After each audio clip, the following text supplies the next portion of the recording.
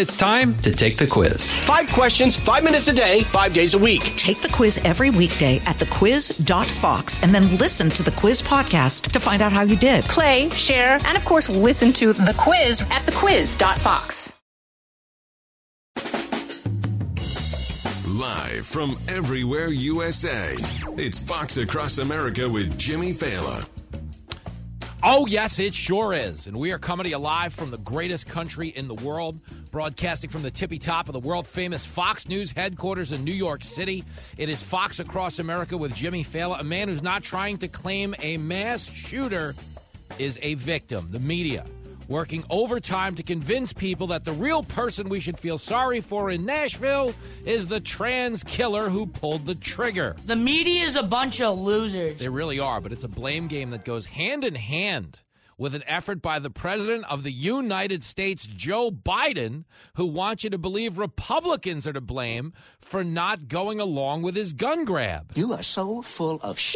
We're going to get into it with Fox News Sunday host Shannon Bream, who takes us inside the claim that Trump somehow violated federal campaign finance laws. It was made up by these sick people. Faux real. And Chris Bedford, political power puncher, if ever there was one, is going to help me preview. This is a real thing. This Saturday in Washington, D.C., they are having a trans day of vengeance. And we're going to have an honest conversation about that trans day of vengeance. You got some big testicles to pull this off, bro. And so do most of the protesters.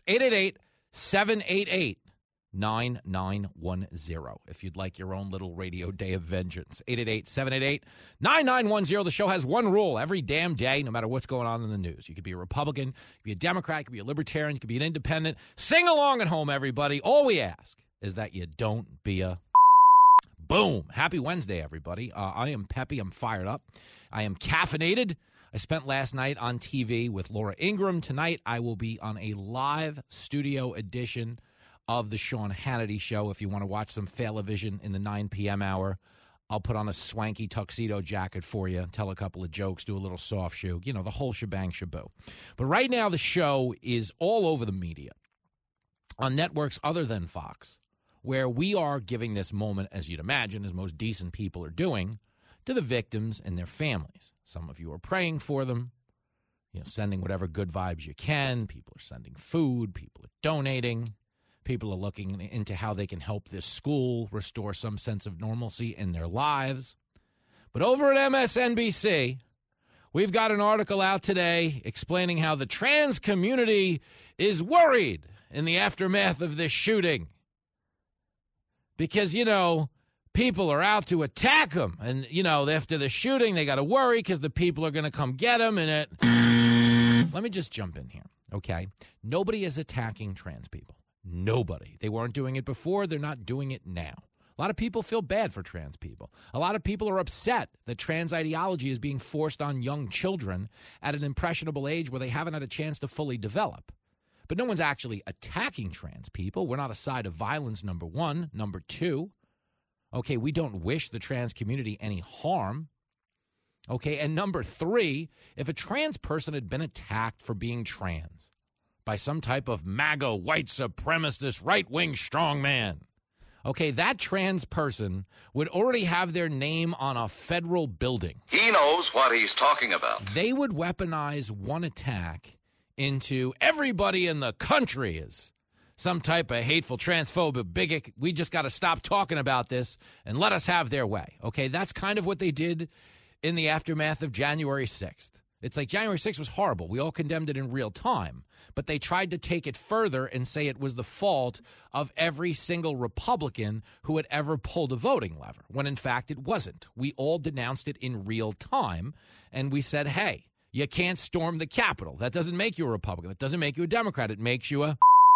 But they tried to take it a step further and say it was a coup attempt and they were overthrowing the government and we were all going to be led by a guy in a Chewbacca bikini.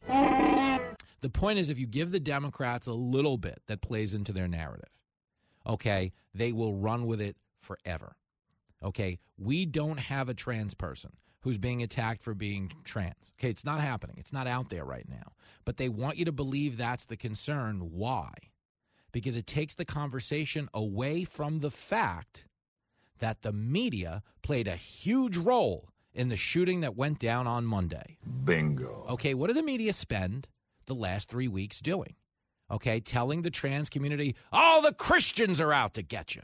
Now it's bad. DeSantis passed a bill in Florida. Republicans want to pass a bill in the House. I'm telling you, they're coming to get you. It's bad. They've declared war. The term they're using is trans genocide.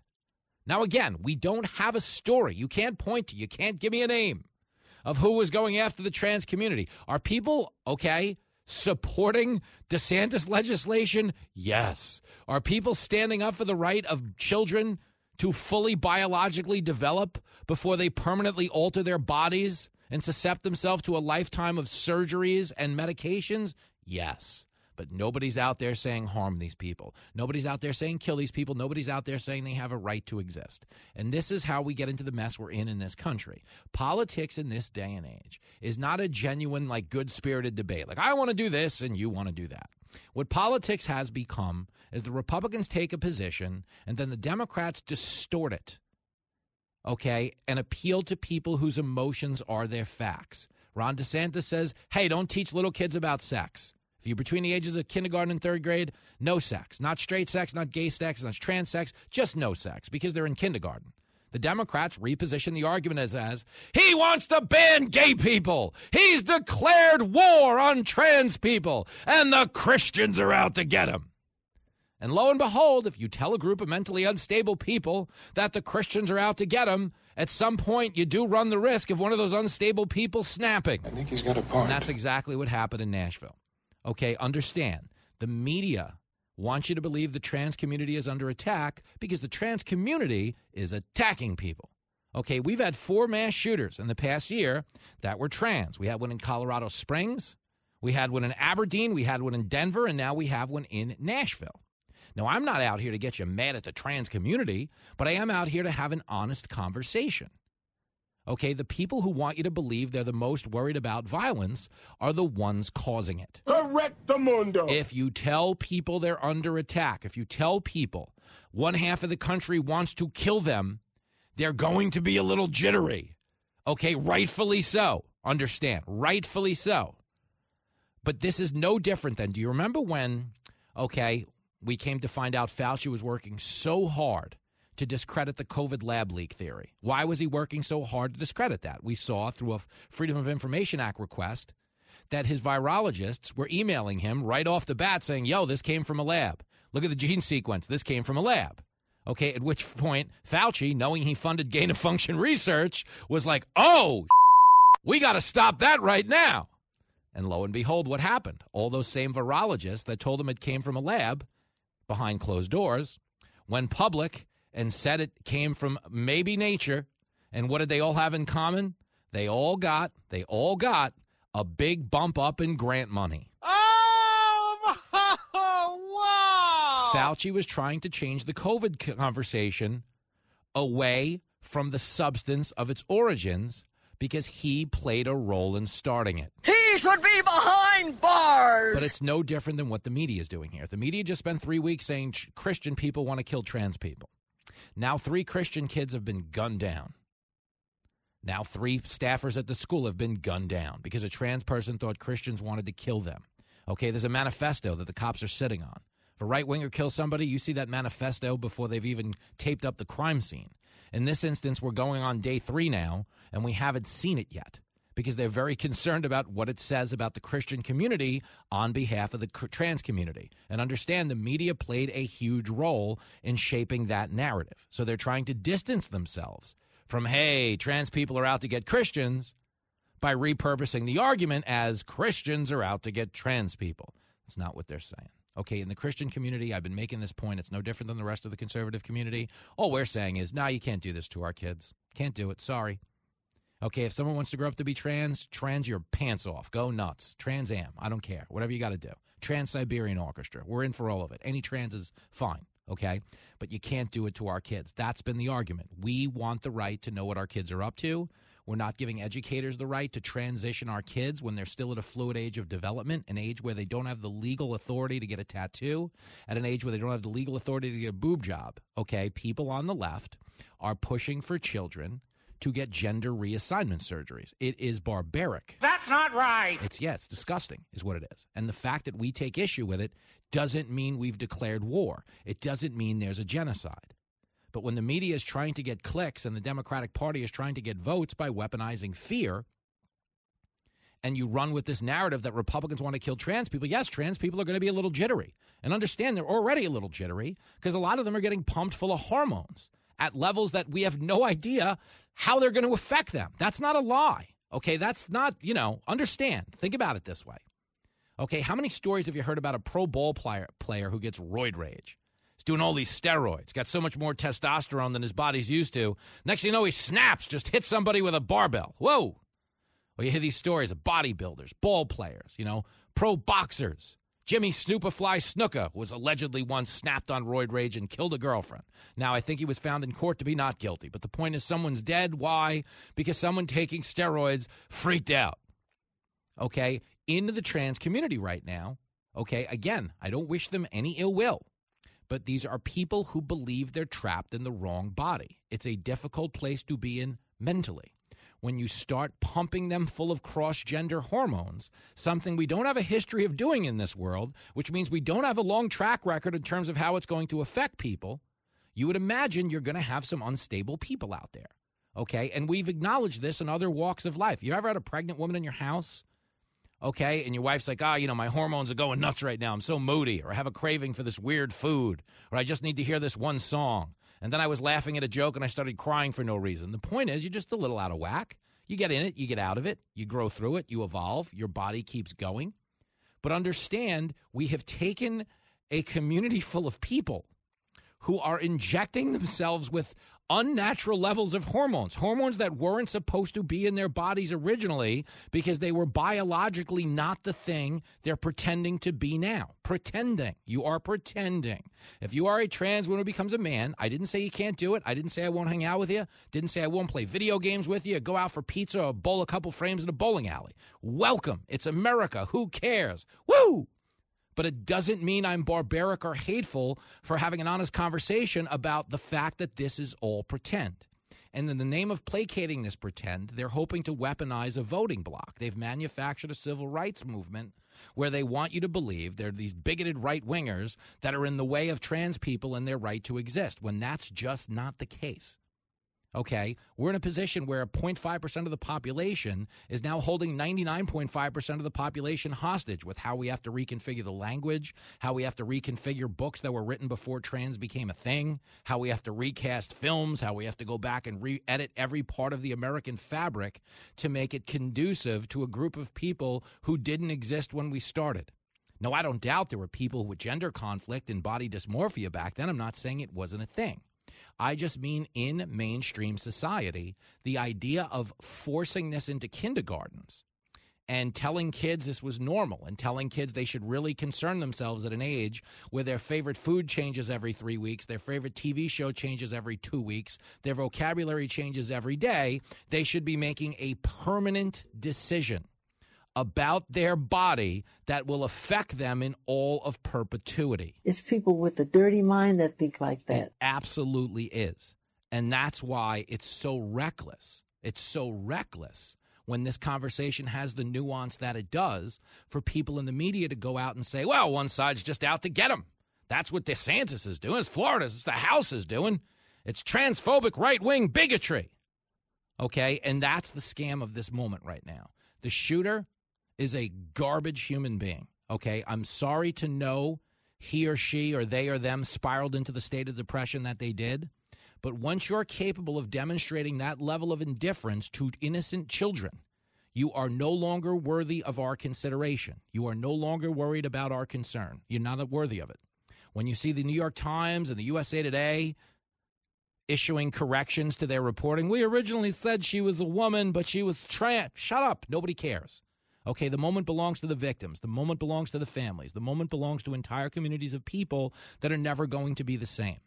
But what is NBC doing? What is the media saying? Oh, we got to worry about the trans people right now. They feel under attack. They're making the problem even worse because they're the ones who caused it. And that's the whole point. Okay? If you really are concerned about violence, You stop telling one community that half the country is out to kill them because, as you'd imagine, it's making them a little jittery. But the real reason the media is going in and acting like, well, we got to look out for the trans people is because they're trying to remove their culpability in causing this. They're not trying to protect my kid, not trying to protect your kid. They're not trying to protect the trans community. They're trying to protect themselves. He's a lousy dad, but he's right. It's the show that never hits the books. I love the poorly educated. You're listening to Fox Across America with Jimmy Fallon. Hi, everybody. It's Brian Kilmeade. I want you to join me weekdays at 9 a.m. East as we break down the biggest stories of the day with some of the biggest newsmakers and, of course, what you think. Listen live or get the podcast now at BrianKilmeadeShow.com.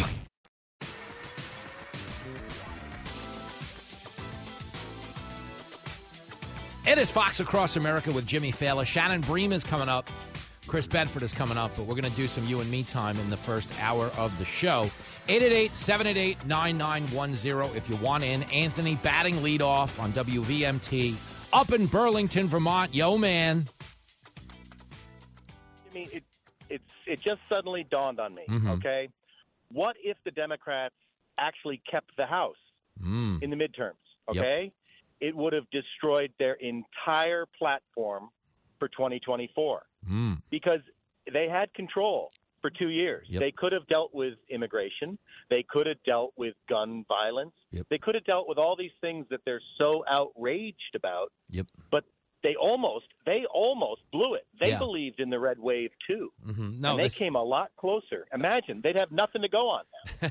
Yeah, you're not wrong though, because that's the whole thing is, hey, we'd love to do it, but these pesky Republicans. But remember, as you know, the last time they had control of both houses, they had it under Biden, they had it under Obama.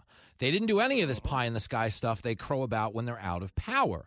And that's the racket. You see, gun control is a non-starter for Democrats, too, because the vast majority of this country wants guns, okay? They support the Second Amendment, especially in Democratic swing districts. So they want the street cred within the party of being like, the NRA is bad. But at the end of the day, they ain't standing up to them anywhere but on Twitter. You get it. And I get it, and guess what they just did in our backyard on Friday? Yeah. He implored the Trump stay in Mexico policy, okay, from 2002, which Trump used for our border in the South.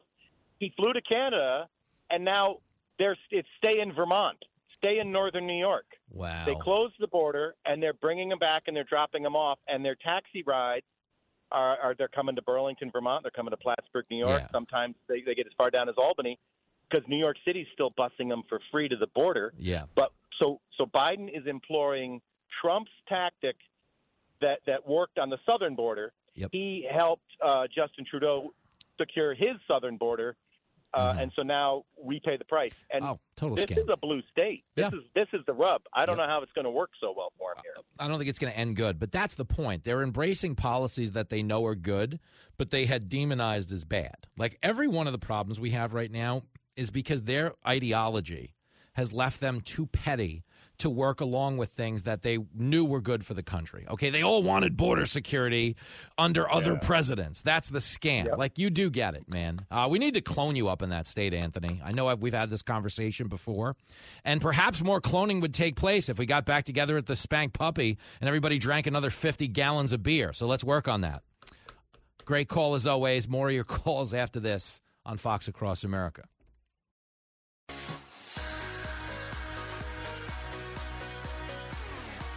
It's the morning show that overslept. Fox Across America with Jimmy Fallon. Boom! There it is. They're playing Van Halen. They're playing Van Halen 1. So you know they're fired up in the booth. Ain't talking about love. It is Fox Across America with Jimmy Fallon. And we're not just here to shout out Diamond Dave and Eddie Van Halen. We got to have a conversation about what's going on in this country, specifically as it pertains to Nashville and the media's effort to do what?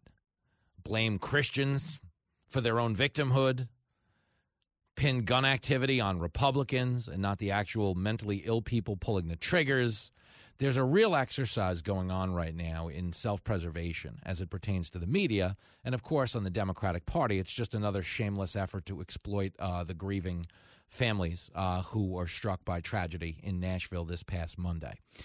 Joe Biden was asked about it yesterday, okay? He was entering the White House. You know, Biden's going on this little tour of America. He had the speech in North Carolina. I don't remember that ever happening. But it did. He spoke to reporters, and he was asked about the fact that Josh Hawley said, hey, this is a hate crime against Christians. Someone who has been taught that Christians are out to kill the trans community walked into a Christian school, opened fire, and killed 3 kids. Okay, this is a hate crime against Christians. Here's Biden asked about it. It's not the best audio because the helicopter's rolling in the background, but Biden once again tries to make a joke about the shooting. It is clip 3. Do you believe that Christians were targeted? I have no idea. Josh Hawley believes they were. What do you say to that? Well, I probably don't then. Probably don't. No, I have no idea. This guy's a serious ass. That's what he said. Josh Hawley believes Christians were targeted. Someone walked into a Christian school.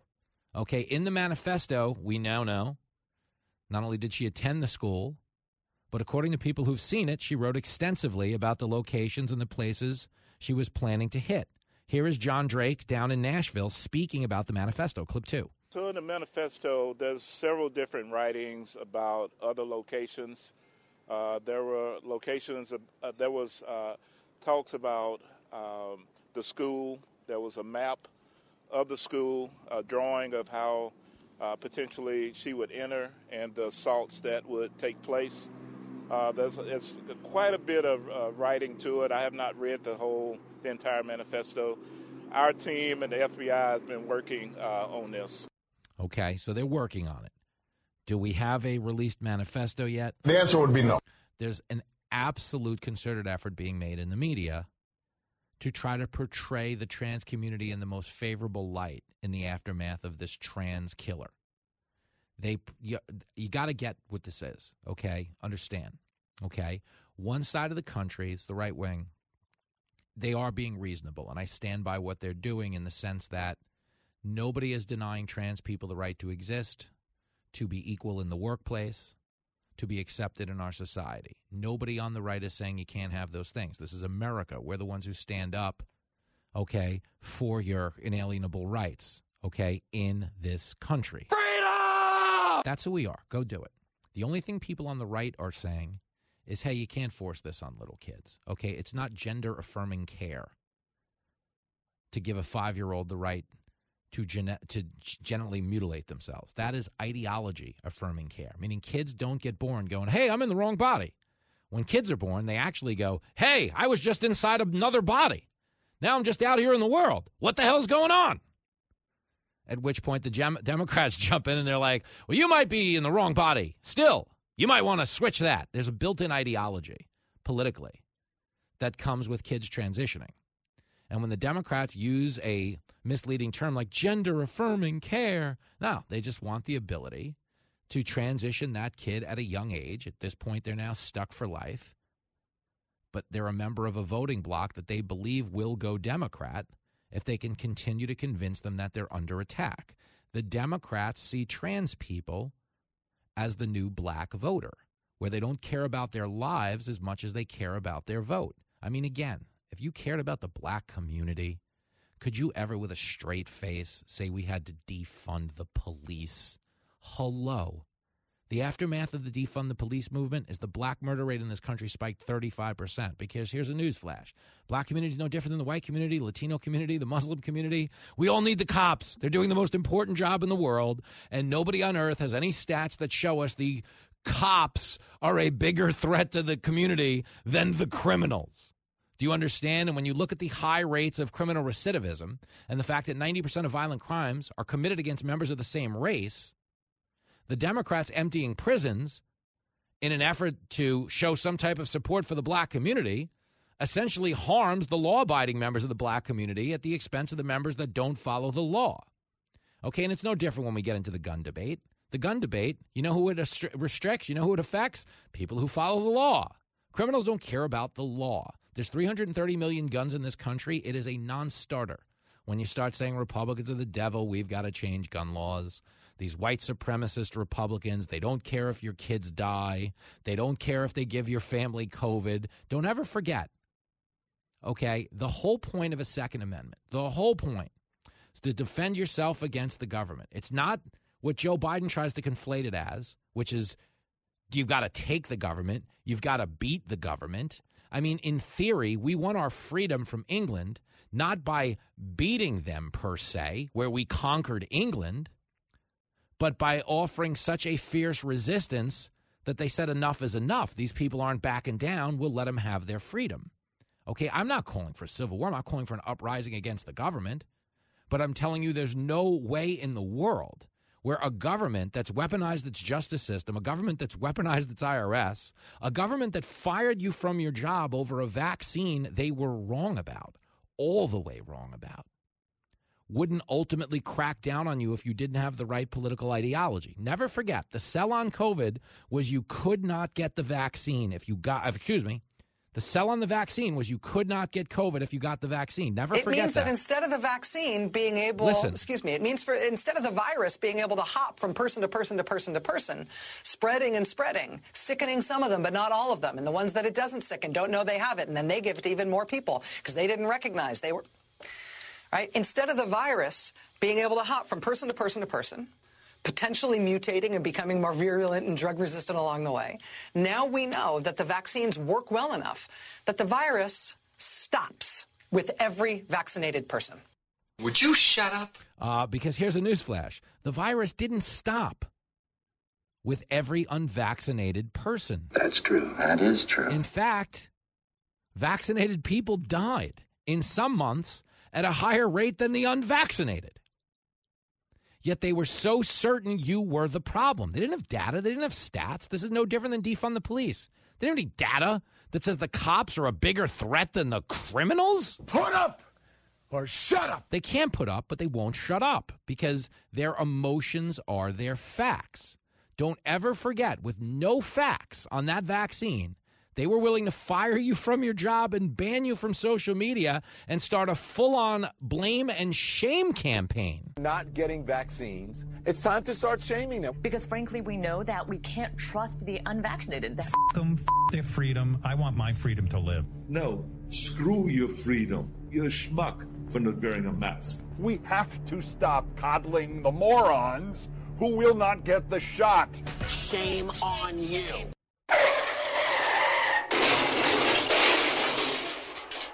Because they were all wrong. Okay, masks didn't work, as we know. The vaccine doesn't work, as we know. But they were willing to destroy your life if you didn't comply with their ideology.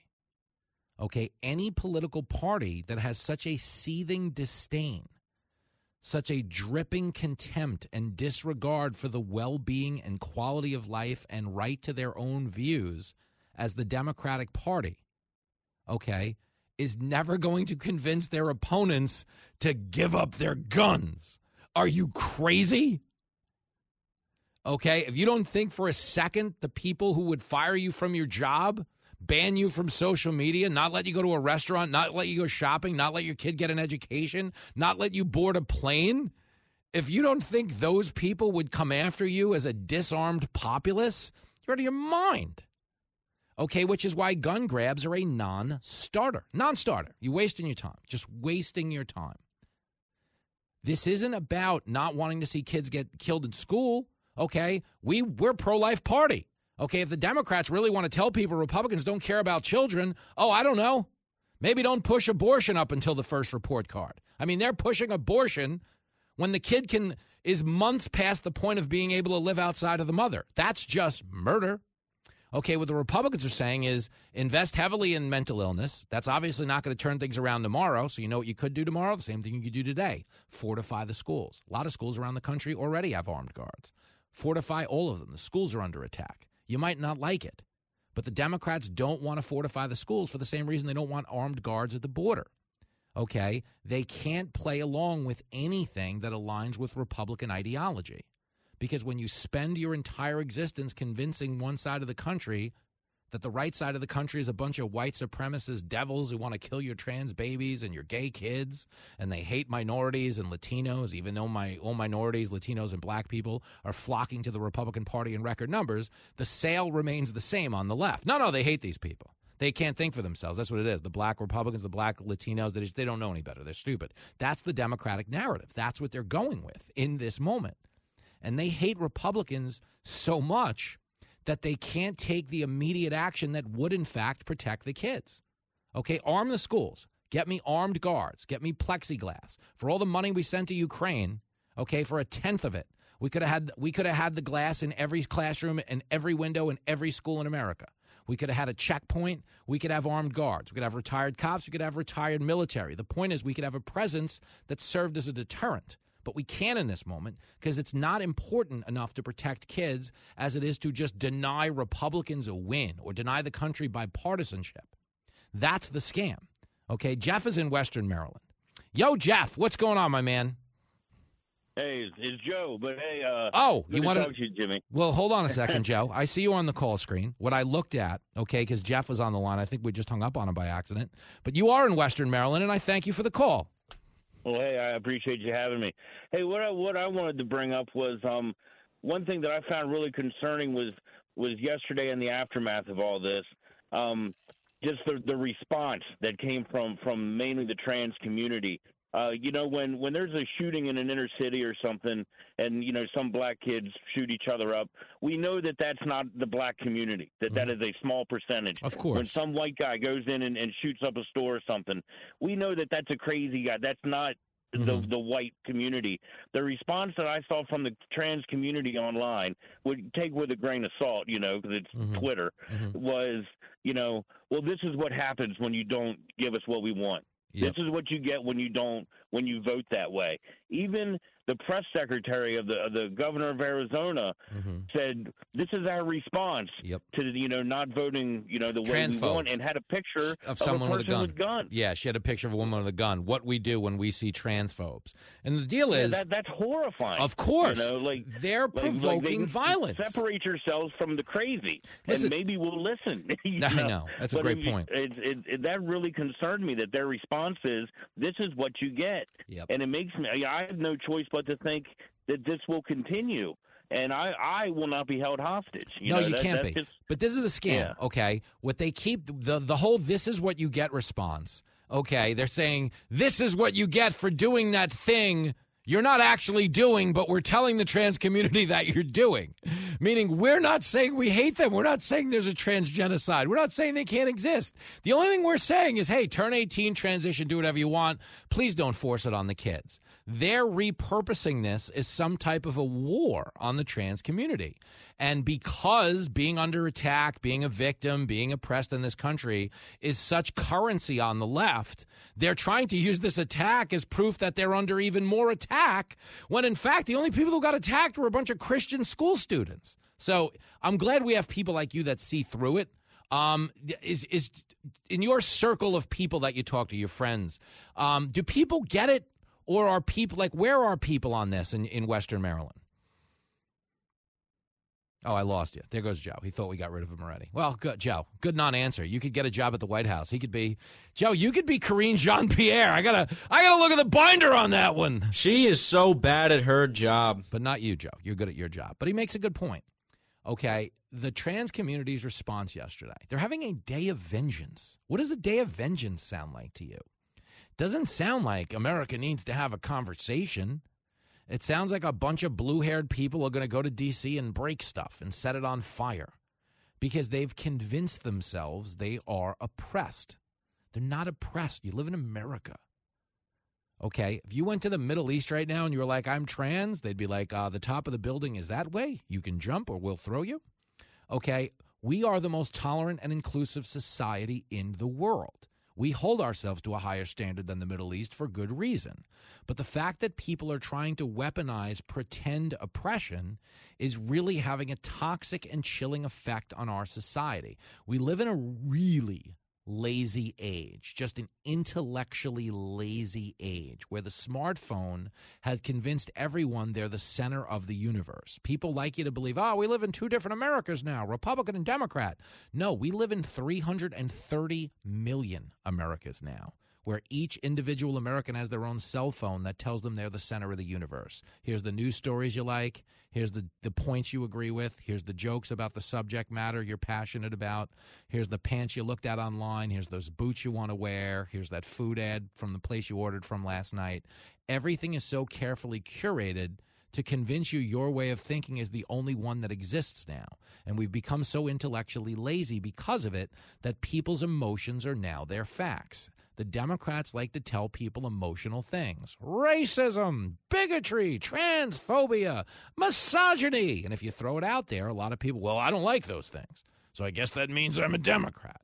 But then you look beneath the scenes at the actions, and when it comes to women, who the Democrats are erasing with this trans movement, when it comes to the black Americans, when it comes to minorities, when it comes to kids, it's the Democratic policies that are harming every group that they purport to care about. And I'm out here in the real world, and I know what's right or wrong or bullshit. You're listening to the most addictive show on the radio. This is crack, rock cocaine. It isn't glamorous or cool or kid stuff. This is Fox Across America with Jimmy Fallon.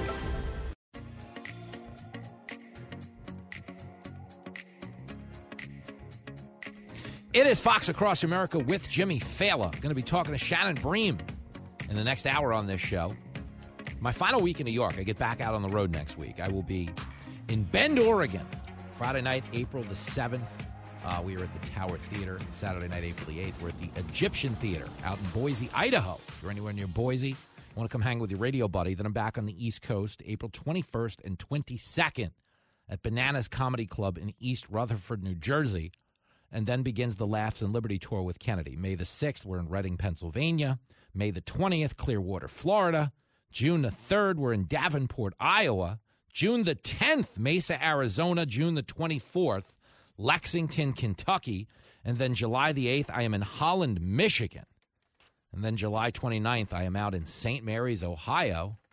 St. Mary's, Wapakoneta. A lot of you would know them as the hometown of the great Jenny Fallon. And I will be at the St. Mary's Opera House, Saturday night, July 29th, doing the damn thing. Jim Jordan is coming to that show, and he claims he's going to beat me in golf after the match. Shut up! Will you shut up? Stomp it, Jordan. Nobody's hitting the ball through the windmill playing mini golf, but we'll be in St. Mary's. Live from everywhere USA, it's Fox Across America with Jimmy Fallon. Oh, you bet it is.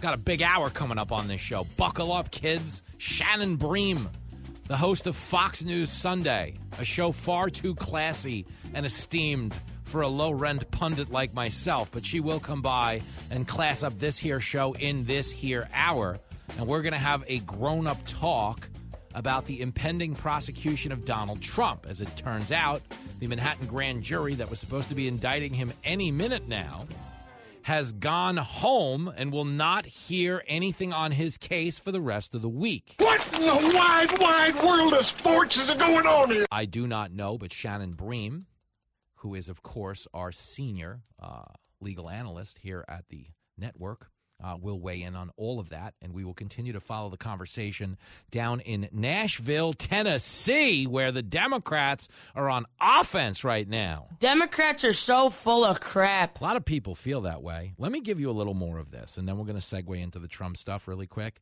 And, of course, if you want to interrupt me, 888-788-9910. We took a few calls earlier. We'll try to take a few more as the show progresses. But I got stuff on my mind. You remember the last Rocky where he's like, hey, I still got a little something in the basement. You know, that whole thing? When it comes to this Nashville story, I got a lot in the basement. Okay, so I'll give it to you. There's a big effort being made. I told you this earlier. The media is trying to repurpose the trans community as the victims of the Nashville shooting. Okay, and understand why they're trying to do it. The trans community, for the media, for the Democratic Party, this is their new civil rights movement. This is every single thing they do. Everything. Well, the military? All right, well, let's make sure it's okay for the trans people. Okay, we got a book. It was written 40 years ago. We'll rewrite it. Make sure it's okay for the trans. It's fun. School bath. All right, no, redo it. Women's sports, no more women. We've canceled women. Women don't exist. Okay, it's trans men who compete against women, and if you have an issue with your daughter being erased, you're a bigot and a transphobe. They are weaponizing the existence of trans people as a pretend civil rights movement, as a means of controlling the population and stifling the debate by labeling anybody who voices objection to this as some type of a hate-filled bigot. That's what's going on. It's the same thing they're trying to do with the gun debate. Okay, understand that when it comes to the gun debate, they want you to believe, well, the Republicans won't come along because they don't care about kids. That's what it is. Say the Democrats, who are pushing abortion up until the first report card. Democrats support late-term abortion. Late term. Okay, a kid could be an hour from birth. And in the Democratic worldview, that's a decision. That's a decision between the woman and the doctor. No, it's not. That is infanticide. Characterized that way. But you understand the people pushing for that, telling you you're a barbarian, you're a misogynist, you don't care about women, get the government out of the bedroom. Okay? My body, my choice. Unless it's a vaccine that you don't want to take and put in your body with no regard for how it's going to affect your reproductive health. Under that circumstance, it's not your body and it's not your choice. That's what the Democrats told you. That was the scam. But the point is, there's a war being waged rhetorically on Christians. Okay, they're being portrayed as hate-filled and violent towards the trans community when they're not. We don't have any of those stories to point to. But we do have a trans person, 4 mass shooters in the past year that have been trans, that are clearly in an unstable place emotionally and clearly do believe that there's some type of mortal threat to their existence, when the truth is nobody cares. Go do what you want to do. Some people might think it's weird. Some people might think it's great. Some people might not like it a lot. Okay, but the God's honest truth is the whole point of America is we're not supposed to agree on everything. We're just supposed to agree on everybody's right to disagree. Okay, but we can't do that anymore. If you disagree now, it's like, well, you're a bigot. You're a racist. Rah! That's what we do. So here is the social pressure campaign when it comes to guns. Okay? If you've been following the story, okay, one of the first things they did in the aftermath of this shooting is they ran right to the gun thing. So they always do. Here's Karine Jean-Pierre on MSNBC. Right after, minutes after. Here it is, clip 4. And here's the thing, what I will say to Republicans in Congress is, what are you going to say to these parents? What are you going to say to these family members? 63% of Americans, and I heard this poll laid out here on the show earlier today, it's a political poll, said that they want to see safer gun safety measures. They want to see that. That is the will of the people. You are so full of shit. Okay, and let me just jump in. Okay, I'm going to go out there and say it's 100% of Americans that want to see more gun safety. We want to be safer. But you understand when the Democrats characterize something in a poll or in a question as safety or a big word, like, a good example would be the Inflation Reduction Act, okay? The policies they're describing don't align with the fix that they're proposing. When you're right, you're right, and you're right. Think about the Inflation Reduction Act. It was called the Inflation Reduction Act, and it's a climate change bill. What a fraud. Think about that. The minute it passed, this is the biggest climate change bill in the history of our country. And what else is it, according to the Congressional Budget Office? But a spending bill that will increase inflation. That is financial lunacy. So the Democrats love to do that stuff all the time. They give something a name. Hey, do you support Save the Puppies? And we're like, yeah, we all like puppies. Some of us like them so much we pretend we're puppies, Hillary. But the point is, what they're proposing, this will be gun safe. They don't stop it. They want votes. If the Democrats really cared about the gun issue, they had both houses of Congress for the past 2 years. Did they propose anything? The answer would be no. What about under Obama? Did anything? Don't be thick, all right? Fine, but did they? The answer would be no. No. Okay, it's a liability for them politically just the same. And at their core, understand, in a country as violent as ours is getting, where violent criminals are being let out of jail in the name of woke equity. Everything woke turns to people know that, and they want to defend themselves. But there's this Democratic effort being made to pin the shooting onto Republicans who want the right to self-defense. Republicans who are on board with putting armed security at every school to fortify them, make them hard targets, deter criminals from showing up. Okay, they're trying to blame and shame Republicans. So in the aftermath of the shooting, they all immediately ran to the TV, were like, the Republicans are evil. Then they went through social media. Representative Andy Ogles from the great state of Tennessee. His family Christmas card this year portrays him and his family holding guns. And the Democrats wanted him to feel shame. How dare you hold the thing that someone did the bad thing in? I mean, seriously, think of how stupid that is. Think of the lazy conflation that constitutes.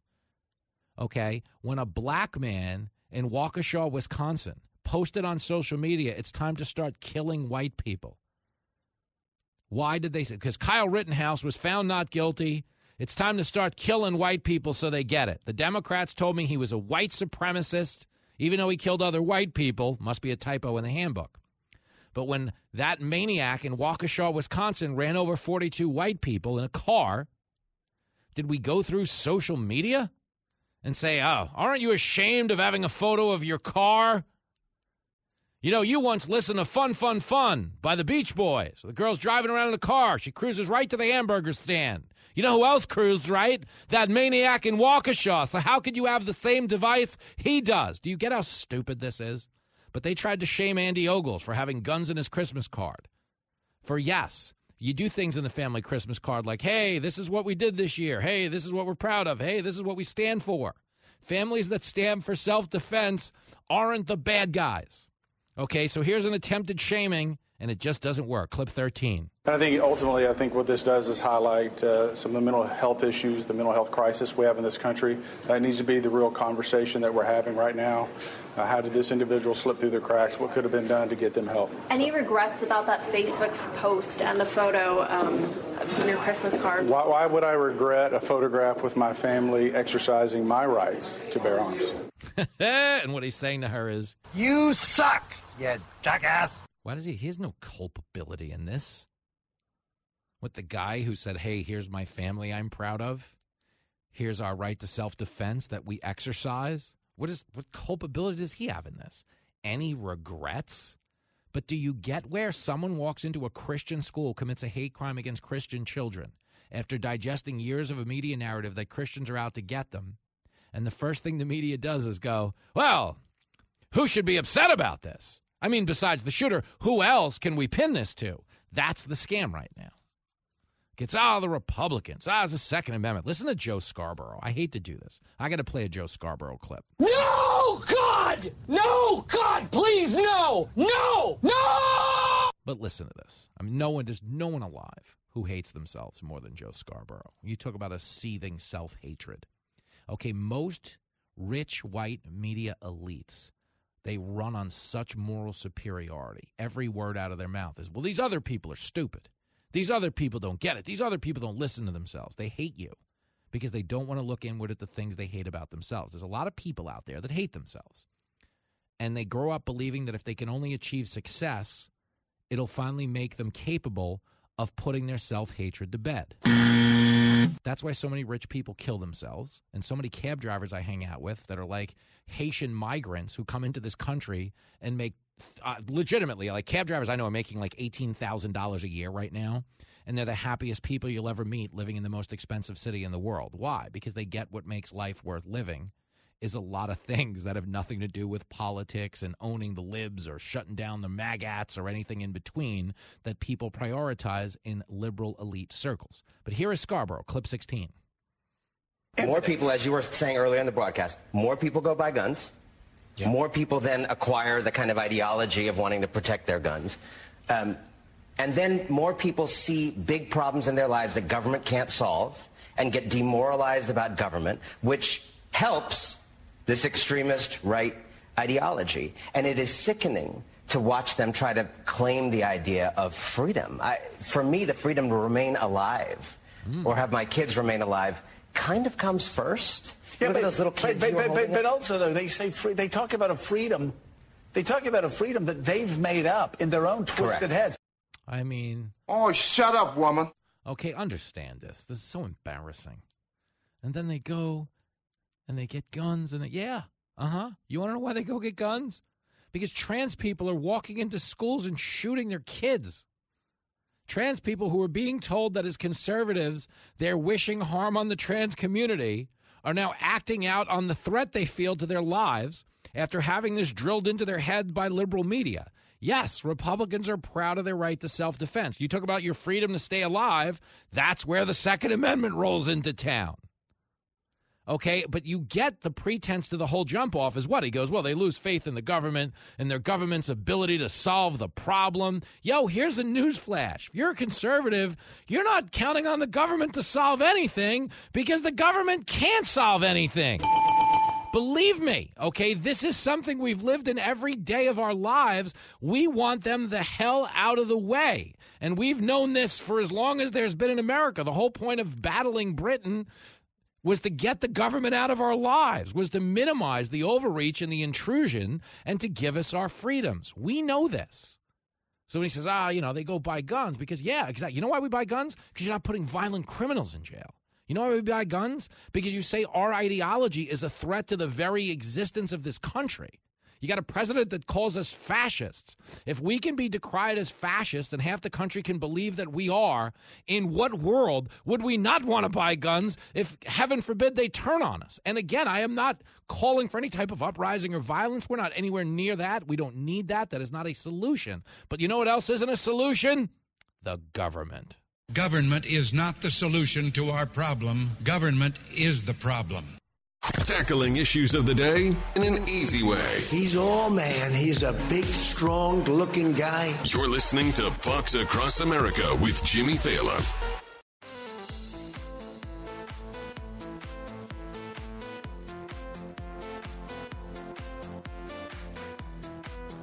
So we have just received word that the grand jury pondering criminal charges against Donald Trump is going on hiatus for 1 whole month. That's just how white folks will do you. Why? Because they just leave this hanging in the air. Trump will keep tweeting about it. It'll keep being a story that clouds the waters in the 2024 Republican primaries.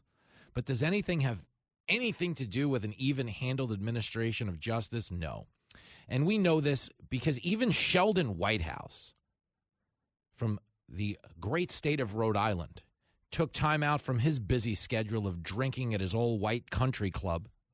I just want to clarify, by the way, if you're not familiar with that story. So Sheldon Whitehouse, who was, of course, a big Black Lives Matter Democrat guy, said all the Republicans were racist.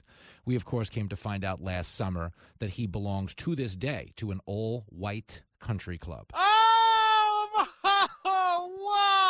But I just want to clarify that I actually don't know that he took time out from his busy schedule of drinking at his all-white country club. For all I know, he could have issued the clip you're about to hear while drinking at the all-white country club. I'm not sure. I just know that he's a member.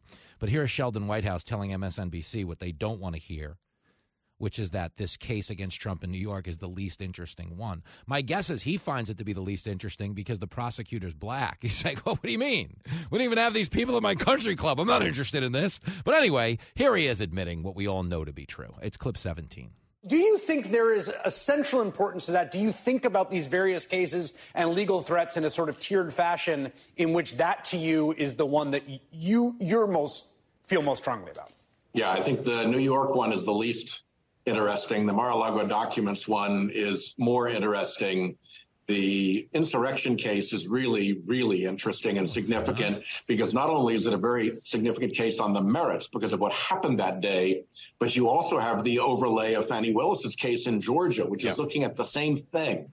And the evidence converges around that funny little character, Jeffrey Clark, who was operating in the Department of Justice, apparently on behalf of Trump, seeking to become Trump's attorney general, if you can believe it, by interfering more in the Georgia election. So it gets really interesting is if the Jack Smith federal investigation and the Fani Willis Georgia investigation end up supporting one another. You are a sad, strange little man. Did he hear what he just said? It gets really interesting if these two things wind up supporting one another. So what he's saying is, we don't know if they do, which again means they have found a charge, and now they're out there looking for a crime. I'm sick and tired of all this bullshit. They got nothing. Just so you understand, okay? I don't run the Donald Trump Radio Defense Fund, okay? But he's not getting charged with insurrection, okay? He would have been charged a full 2 years ago if someone thought he inspired an insurrection, okay? They don't have to wait 2 years or 5 years to see what the January 6th committee comes. They don't care, okay? The the campaign finance case, the Georgia elections case, the insurrections case, okay, they're no different than the Russia case, the Trump taxes case, the Ukraine impeachment case. It's all the same garbage. The process is the punishment. This grand jury taking a siesta for 30 days now tells you everything you need to know. They just need this guy to be under legal duress for every second of his political existence. And that's all you're watching. They're not coming back in a month with, oh, we got him. Because here's a newsflash. If you got him, okay, do you remember the Dukes of Hazzard, cuff him and stuff him, Roscoe? They didn't say, go on vacation for a month and then come back and stuff him. They don't have him.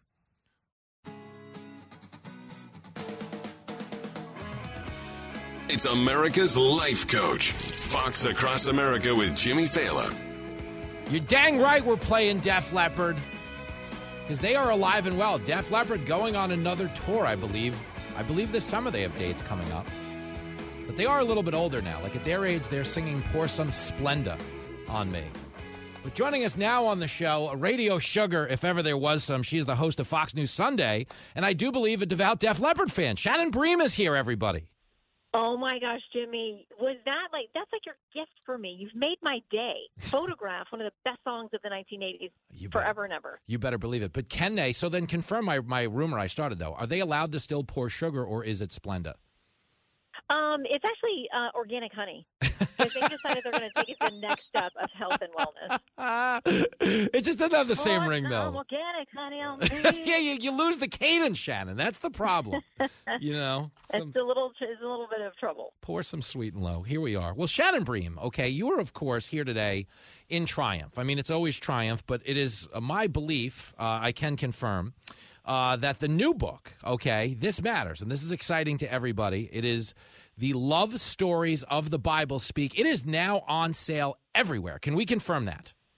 That is correct. If you are a book lover, anywhere you like to get them, and yes, there's an audio version if you prefer that, it is now officially out in the world. The baby has been born. Wow, that is a big deal. I mean, I was just leafing through it. I thought the Chapter 11 love story about Trump and Stormy Daniels was interesting. I didn't see that. I wasn't going to include that. We had a lot of legal issues with that one. That's something about people that is not in there. It's unbelievable. I promise you. Listen, I was my one clean shot I was going to take in your book because I saw you on the 5 yesterday. And Gutfeld was getting his money's worth out of the promo. And a tip of the cap to both of you because it was very well played. But to be clear, these are biblical lessons on romance and friendship and faith, as it says clearly in the byline of the book, that I think, in the modern era actually hold a lot of value. Because the one thing, Shannon Bream, about human nature is the technology changes, but the people behind it kind of have stayed the same, have they not?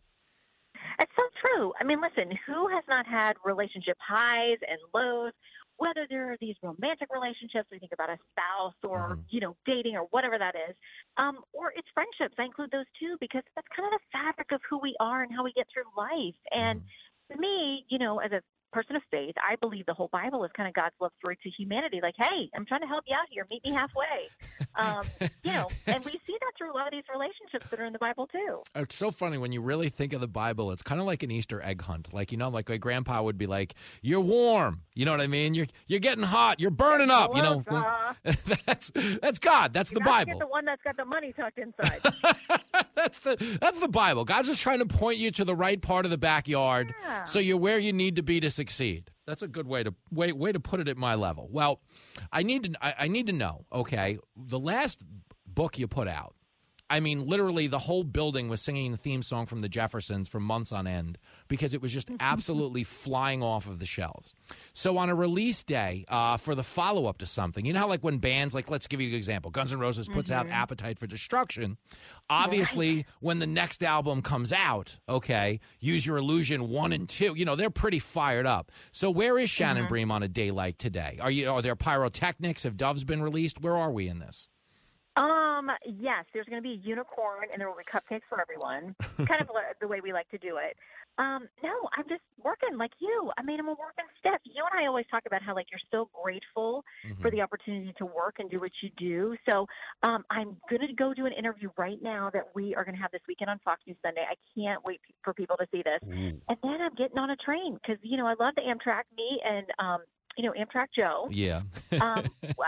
He's not going to be, I've confirmed, on the train with me. But we're going to head to New York, and we're going to do a lot of fun things up there. Hopefully see you in person. Whoa. But honestly, I just feel super grateful because, you know, I never saw this opportunity coming to share these stories that really mean a lot to me, and I hope will encourage people. I mean, if you can just put some goodness into the world, I think it needs that right now. Well, right? That's what we are. Okay, you and me are firing a T-shirt gun of joy into the universe everywhere we go. Just firing them into the crowd, trying to boost morale. I always say, you know, a dog with a job. You know how the dog is always wagging his... Yeah, that dog is wagging his tail at that airport because he can't believe they're counting on him to save the plane. And that's us. I can't just, hopefully nobody throws a tennis ball while you're up here, I guess is what I would say. So no, but you know what else? I like those guns that shoot hot dogs. Oh, yeah. Well, have you seen those? I want that more than the T-shirt, if I'm being honest. Well, there's the thing. You're in better shape than me, so they don't shoot those guns at me. I don't know about they're that. like, he's just going to take it from the little kid. Shoot it in the other direction. You get the hot dog gun. I get the T-shirt gun with the double XL. We'll share. All right, maybe. Shannon Bream is on the line. One quick legal question. So the report we're getting is that the grand jury that was thinking about indicting Trump has adjourned for a month. Is that normal?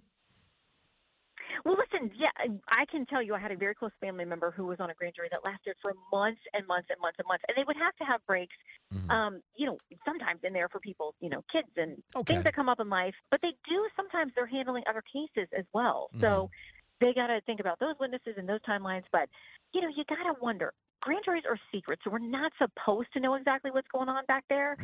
But I do think that we have real questions now about whether this attorney, Robert Costello, showing up last week, telling them, hey, there are hundreds of emails you haven't seen. There's more of the story you don't know about Michael Cohen. Michael Cohen denies all that.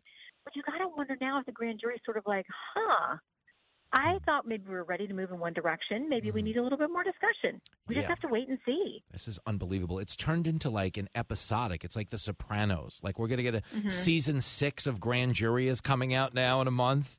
Fascinating. And, you know, the waiting part's the worst. It is. Because I when think you're waiting for your Netflix or for your Prime or whatever to drop, you're like, come on. Do you think on some level, though, because there's so much content, do you ever concern yourself that we're almost cheapening the value of content? Because there's so much everywhere. I honestly, my email never stops. Yours is probably the same way. So I see things dropping in about, you know, things that are happening in North Korea and South Korea, and there's going to be a convention, and there's going to be a meeting, and then the president's going to Canada, and he's back from Canada, and it's like, it just is so overwhelming. We're waiting on the Georgia grand jury. We're waiting on the feds. President Trump's attorney is being forced to testify before the federal grand jury. I mean, there's just so much that we're never going to be at a shortage for things to talk about. But what I think you're saying in a really roundabout way is, given the overwhelming amount and preponderance of information in our lives, the omnipotence of the news cycle, people would benefit greatly from maybe taking a time out with a new book. Maybe.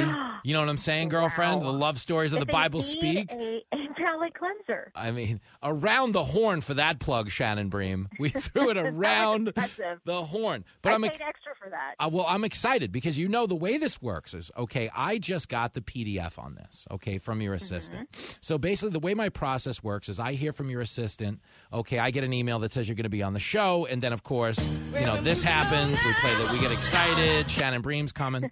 And then I usually get to go through the book. So the last time we were talking about the women of the Bible, I had been through the whole book. Okay. Wow. This time, impressive. no, but you want to know what I find that there's a lot of overlap in subject matter, like I was saying earlier, between the modern day and everything in between. Now, this time around, like, I almost feel like you owe me a second interview, because I can't really put the screws to you, because I'm only past the part in the very beginning when you're talking about the introduction. I don't want to give it away, but you talk about how, you have a soft spot for stories like this and uplifting stuff, and maybe even weddings and stuff like that.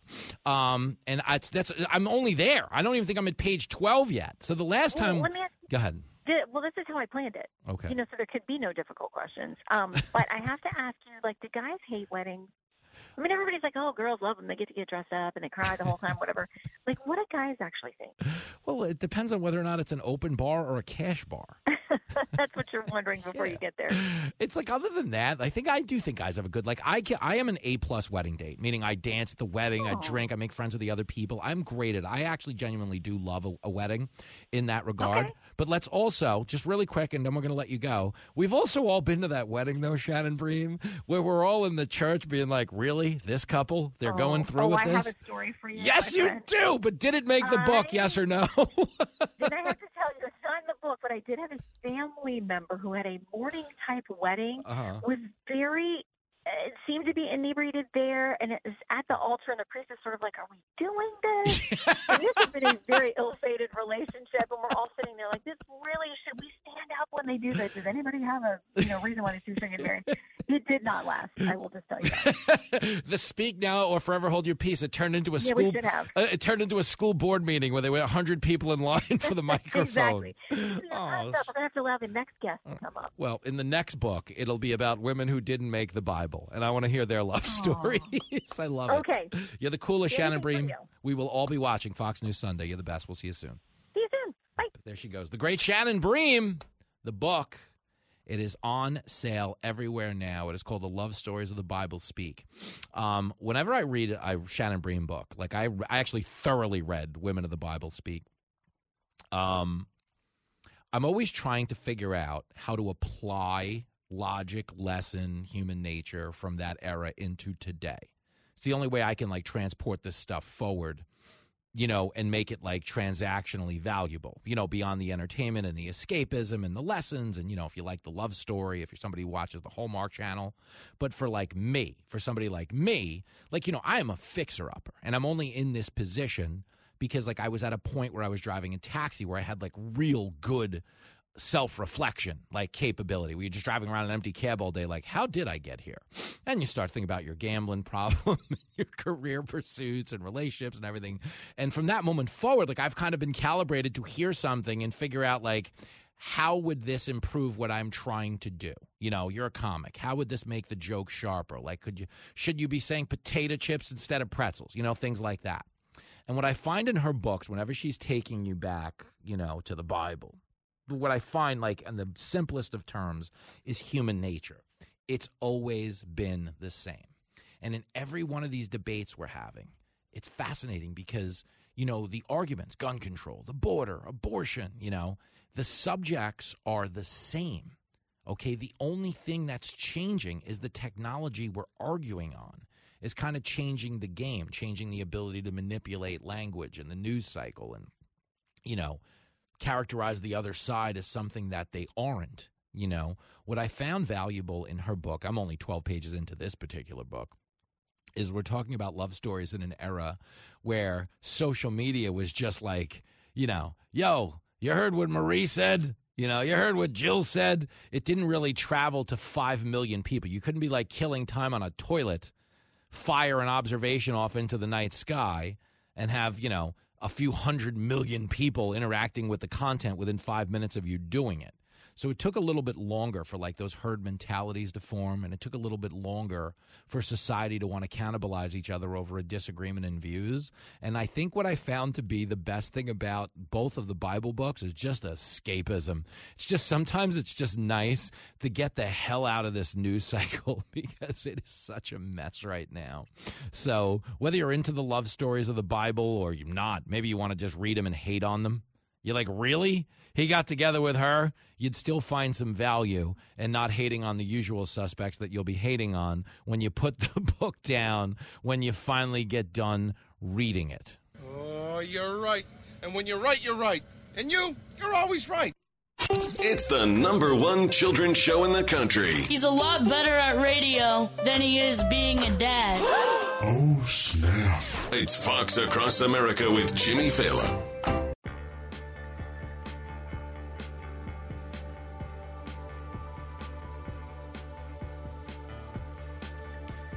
Talk about a stampede of stupidity.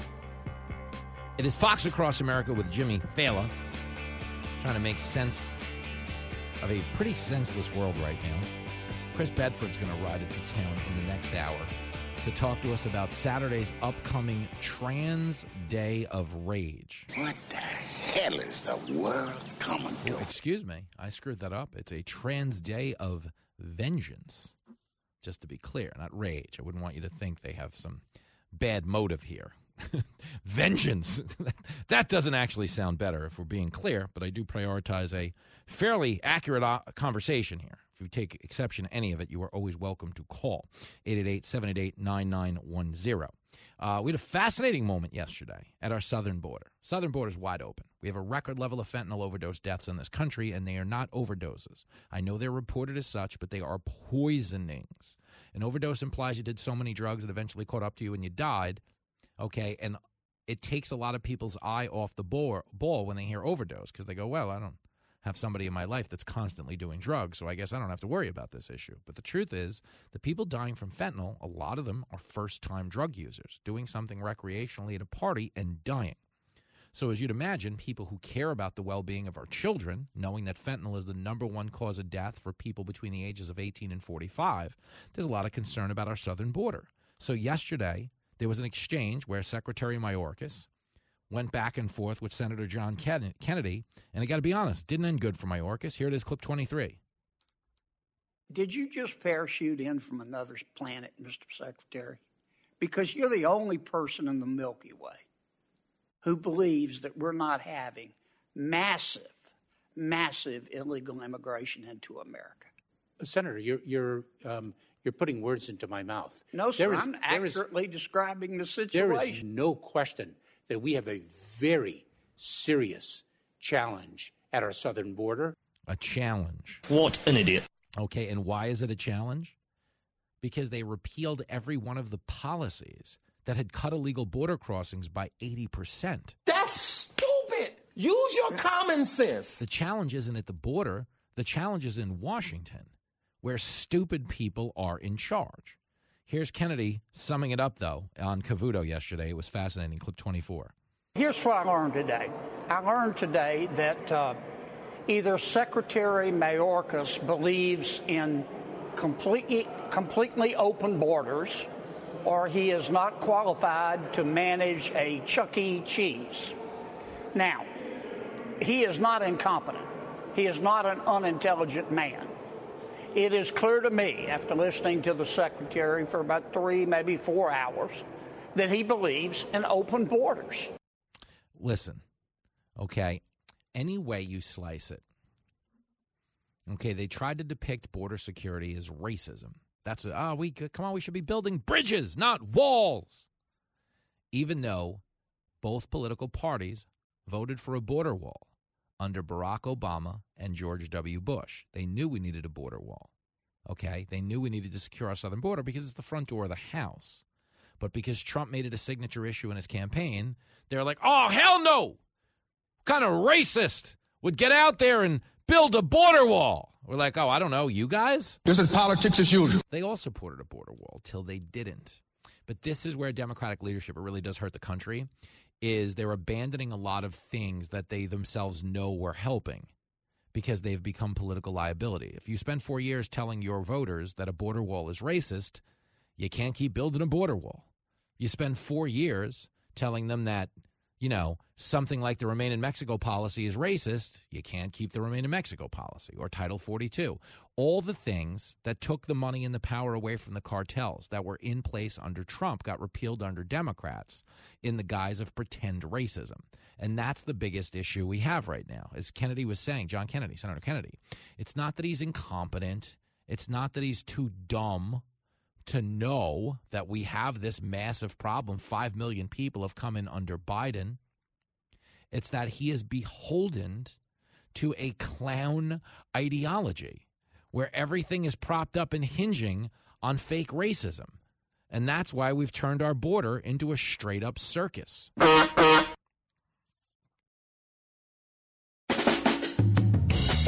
Live from everywhere USA, it's Fox Across America with Jimmy Fallon.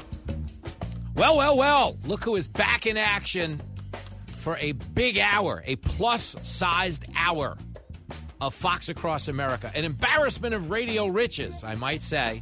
As Chris Bedford, political power puncher, Fox News contributor, stops by. We're going to go inside this Saturday's upcoming Trans Day of Vengeance. What the hell did you just say? That's what they said. It's all over the Twitter. Apparently there's a big march in Washington, and they're going to break stuff and set it on fire. I hope that's not the case. We don't ever advocate for violence. Yes, you have the First Amendment, the freedom to peacefully assemble.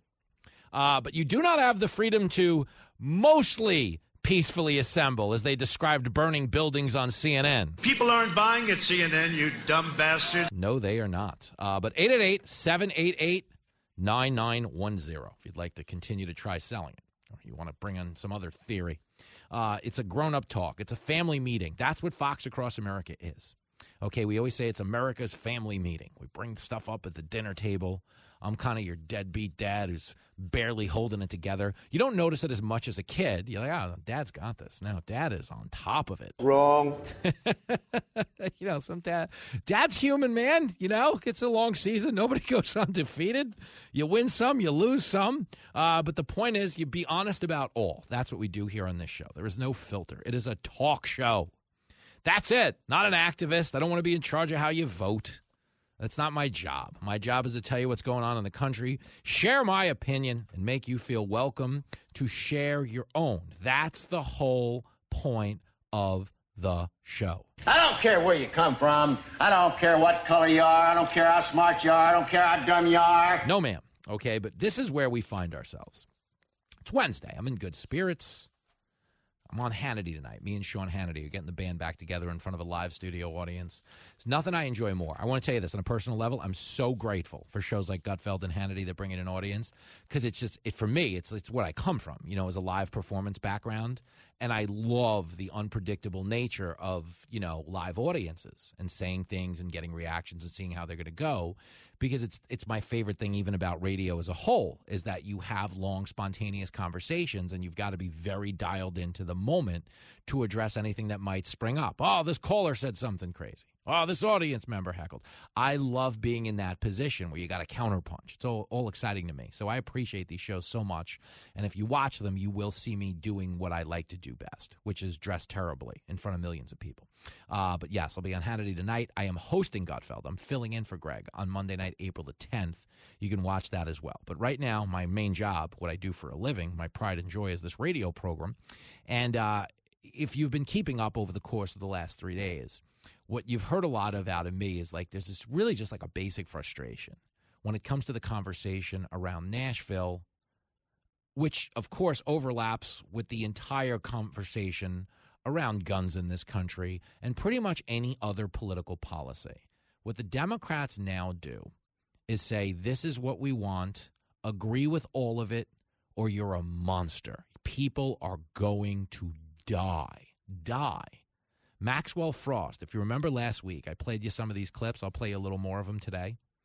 Maxwell Frost, who was characterizing the House bill, the Parental Rights and Education bill, told us flat out last week, okay, trans people are going to die.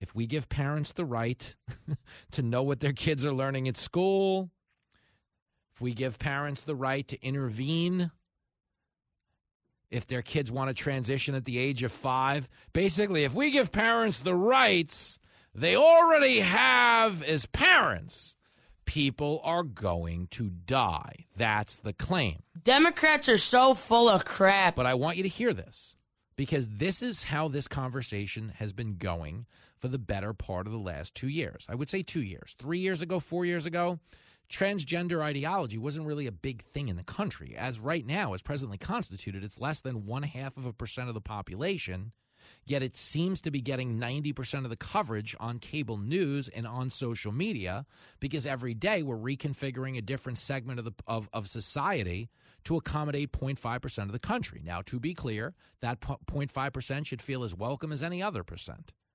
But those of us who have reservations about whether or not it's okay to force this onto children shouldn't be depicted as transphobes and hate-filled bigots. But that's what the Democrats have been doing since the transgender voting bloc emerged as a viable constituency, is they've basically been saying, we've got to reconfigure everything. Biological women, can it, ladies. This year, Woman of the Year is going to somebody who happens to have man parts. Women's sports, can it, ladies. ESPN is honoring Leah Thomas as one of its Women of the Year. Think about that. Woman of the Year. They told you she was brave because she jumped into the pool where she had a massive biological advantage over everybody in the pool. Will Thomas wasn't in the top 500 male swimmers in the country. Didn't crack the top 500. Jumps into the pool as a woman and is suddenly the number one ranked swimmer in the female bracket. That's not right. And why does he go from 500 to 100? Because he has a massive biological advantage. Bingo. But anyone pointing that out is labeled as a transphobe, a bigot, a hateful monster. Let him be, they said. But you understand what a lot of people have done, especially people who have daughters who are competing, is they've said, hey, these trans people want to compete in sports. They don't know if they're a man or a woman. Put them in a division with other trans people. So you got a, guy who thinks he's a woman who thinks he's a guy, let them compete against each other. Okay, if there's really no biological differences between men and women, why would this be an issue? And the only reason it's an issue, for real, is because you can't fundraise off of that. You can't label anybody a bigot or a hate-phobe, okay, because that's just tolerance. You know what else it is? It's a track meet with two people in it. Because there's not a lot of these athletes out there at this point. Yes, they're encouraging them at a youth level now, and they're really aggressively selling kids on the idea that they might be trapped in the wrong body. They're calling it gender-affirming care. If you subject a kid to a lifelong, existence of surgeries and medications, people on the right are kind of concerned about that.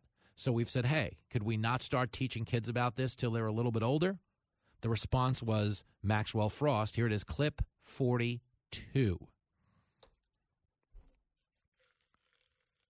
Oh, clip 42. This bill is modeled after one that I know very well, Florida's parental rights in the education law. Most of us know it as Don't Say Gay. And Don't Say Gay infringes on parents' rights, including LGBTQ+ and supportive parents. Bills like this make schools more hostile, and make no mistake, it results in hate, bigotry, and yes, sometimes death of our students in schools. Not even close! Folks, I'll wait. You can call into the show. I don't need to be right. That's not what this is. This is a regular talk show. You cannot name one person who was killed in a school for being trans. And if you could, they'd have their name on a federal building by now. Their birthday would be a national holiday. We would probably all get sent home from work for a review of transphobia in our ranks, because that's what they do. That's how they leverage suffering in the name of their own political wants and ideologies, okay? When Maxwell Frost says to the world that this type of legislation where you won't teach 5-year-olds sex ed, it's bigotry, hatred, and yes, sometimes death. Nobody's killing anybody in school for being trans. However, we did just have a trans person who's heard years and years and years of these claims, who just walked into a Christian school and killed a bunch of school kids. But here's Maxwell Frost telling you, no, the problem here is Republicans. They don't want to protect our kids. Republicans, they don't look out for the kids the way us Democrats do. The ones who support abortion months past the point that the kid can live beyond the mom. We're the ones protecting the kids. Don't you understand what's going on? Come on, don't bullshit me. No, that's what they go with. And it's disgusting. But the end result of this is a trans day of vengeance. That's what we're doing this Saturday in Washington, D.C. The trans community is going to show up, and it's a day of vengeance. I'm not saying they're going to burn it down. I really hope and pray this is peaceful. I don't want this to go sideways, okay, on any level. But they believe they're entitled to a day of vengeance because they have been living under attack. That is a fact check false. Nobody cares. Nobody cares. The only thing anybody's saying is, hey, don't do it to the kids. Let the kids fully develop. Okay, that's not unreasonable. It's not. Okay, they say, well, they don't get gender-affirming care. There's going to be this huge spike in suicides. That's what it's going to be. Okay, understand that if this were the case, then where is this spike in suicides? Because gender-affirming care, as you call it, has only existed for a few years. So where were these suicides 5 years ago, 10 years ago, 20 years ago, 40 years ago, 80 years ago? If denying 5-year-old kids the right to chop off their genitalia was going to result in them killing themselves. I think he's got a point. Okay, and the point is, everybody trying to leverage this manufactured civil rights issue is full of That's the point. But people believe they're entitled to a day of vengeance because of reporters like Terry Moran at ABC. Remember Terry Moran when he was reporting on the shooting? And he just jumped in with, well, earlier this month, the governor signed a bill that banned transgender medical care for minors. And we all know if you don't agree with a bill, the next thing you do is just shoot up a school full of kids. I mean, come on. But here's Terry Moran. This is clip 10. State of Tennessee earlier this month passed and the governor signed a bill that banned transgender medical care for minors, as well as a law that prohibited adult entertainment, including male and female impersonators, after a series of drag show controversies in that state. Once again, the shooter, Audrey Hale, 28 years old, identified as transgender female. Mayor John Cooper of Nashville spoke for many when he said he's overwhelmed by the loss at the Covenant School this morning. I want to bring in our Justice Department correspondent, Pierre Thomas, who has covered so many of these shootings. And this now, while the police chief specifically said they're investigating motive, this is a highly unusual crime in so many ways, a tragedy that now involves what may be this boiling controversy across the country around transgender health care. Garbage like you just makes me sick. Just disgusting. Okay, this is not complicated. Okay, it's very simple. The left has pumped a lot of lies into our political discourse about transgender people being under threat of violence. They're not under threat of violence. That's how Democrats get their way. Give us what we want, or people are going to die. Pass our climate change bill, or people are going to die. Voter ID, this is Jim Crow on steroids, worse than Jim Crow where people died. This'll be more death. Defund the police or people are gonna die. That's what come on, dude. This is so stupid and predictable and intellectually lazy. Okay, but understand, transgender people, we wish them no ill will. Okay, but people that are going through the process of transitioning are having hormones pumped into their bodies that aren't naturally occurring in their bodies. Ergo, they are altering their internal chemistry. Yes, they are going to be unstable at times. They are. It's just reality. Roid rage. When a bodybuilder takes steroids, you all hear the stories. Guy snaps, throws a chair at somebody, picks up a Volkswagen, throws it at a female reporter in a locker room. How dare you ask me that? People snap, beat people up, roid rage, because they have unnatural levels of hormones that aren't naturally occurring in their body. Okay, that's a real thing. And when you tell people that are going through these surgeries that they're under attack and everybody wants to kill them, I don't doubt there are going to be instances where people act out. But that doesn't mean these people are the victims. But that's the conversation they're trying to have. Oh, this is so complicated because there's this boiling controversy. No. One side, okay, is very clearly expressing their opinion on trans rights, which is you're entitled to all of them as an adult. We don't want our kids being forced into gender ideology before they're too young and too fluid in their development to make adult decisions for themselves. The other side is completely full of That's where we are in this moment. That's it. I gave you the conservative viewpoint. It's not trans people don't exist. They don't have a right. They can't work. They can't marry. They do whatever the hell you want. Nobody cares. It's America. But they are repurposing that as hatred. So now we're sitting here getting ready for a trans day of vengeance. Okay, tweets up all over Twitter. In fact, our frequent guest, Sean Davis, just had his Twitter account suspended for posting a flyer posting the flyer from the Trans Day of Vengeance. The Trans Radical Activist Network is hosting an event in D.C. from March 31st until April 2nd. It starts Friday. They're going to march on the Supreme Court at 11 a.m. on Saturday. On the website, it says, this protest is about unity, not inciting violence. So they updated it. Trans does not encourage violence, and it's not welcome at this event. You know what the original flyer says that they're taking down on Twitter? Wear a mask and bring a buddy. Wear a mask and bring a buddy. Does that sound like people who have the best intentions in mind? No. And again, I am not calling, for violence, not by them, not against them. Good God, no. Come on, man. It's America. We're bigger than this. But there's so much of a hostility towards a free and honest debate. Just a free and honest debate. Arizona, they just fired the press secretary. Well, she resigned. Katie Hobbs' press secretary. Moments after that shooting in Nashville, she had posted a meme of a person with a gun and said, this is what we do when we see transphobes. She's calling for violence. And again, depicting people as transphobes. Here's a news flash. We don't have a lot of transphobes out there. Okay, you want to do what you want to do? So a lot of people think it's weird. Okay, a lot of people don't necessarily want that for themselves or their own kids.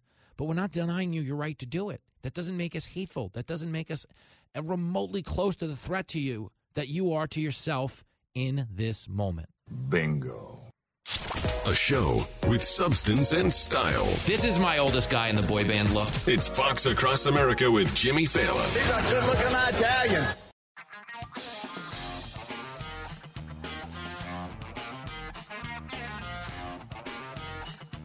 Unbelievable. Fox Across America with Jimmy Fallon. Fun little report right here. The World Health Organization. The WHO. Remember the WHO, the World Health Organization?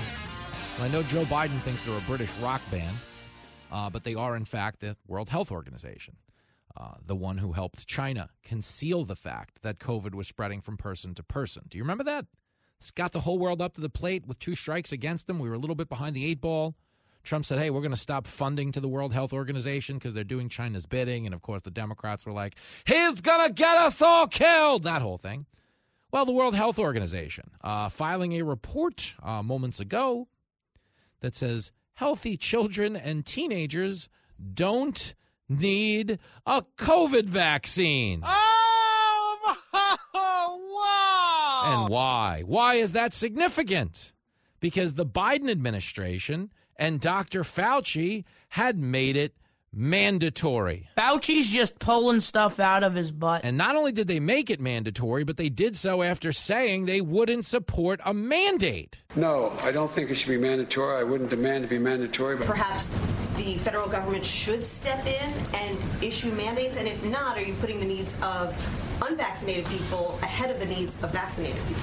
Well, I think the question here, one, that's not the role of the federal government. That is the role that institutions, private sector entities, and others may take. That certainly is appropriate. Also, local communities are going to take steps they need to take. I don't think you'll ever see a mandating of vaccine, particularly for the general public. He should be behind bars. Good gosh. No, we'll never have a mandate until we do. And then once we get enough kickback from the pharmaceutical company, the World Health Organization will get out there and go, it turns out the kids didn't need it in the first place. These people are barbaric.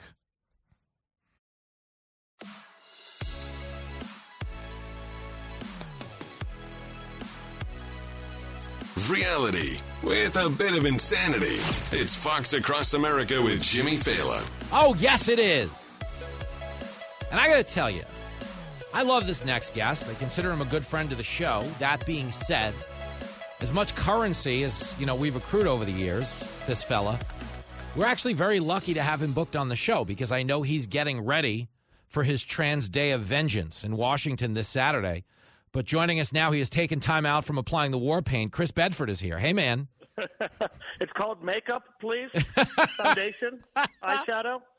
I don't even know where to start. I always at least feel like there's some place to start in the political food fight that we inhabit now full time. But a day of vengeance, which, by the way, it's from Friday to Sunday. To me, doesn't sound like a peaceful protest. It sounds like a mostly peaceful protest. And it kind of sounds like the kind of thing you'd want to call off after there was a transgender mass murder of children at a Christian school. Thank This you. is the kind of thing that you would say, maybe we should sit this one out. Maybe we should just kind of calm down a little bit here and think about what's going on and think about where we are as a country. But I suspect that if you're big on self-reflection and taking it easy and, really thinking about your decisions, you wouldn't be involved in that movement in the first place. Well, there's that. Did you see that? Speaking of thinking of your decisions, Katie Hobbs' press secretary just resigned. Oh, my gosh, I hadn't seen that yet. Yes, it's it literally happened moments ago. So, I didn't mean to dump that on you. But, of course, for the listeners who aren't familiar with the story, after the shooting went down in Nashville, she posted a meme of a girl holding a gun in each hand saying, "This is what we do when we see transphobes," which I got to be honest, the media didn't have a lot of interest in the story, but thankfully at a local level they did. And I would, this is addition by subtraction, no? No, I mean, this is a violent movement. Every aspect of it is violent. The cure for it is violence against yourself. And, or at least that's what they're pushing.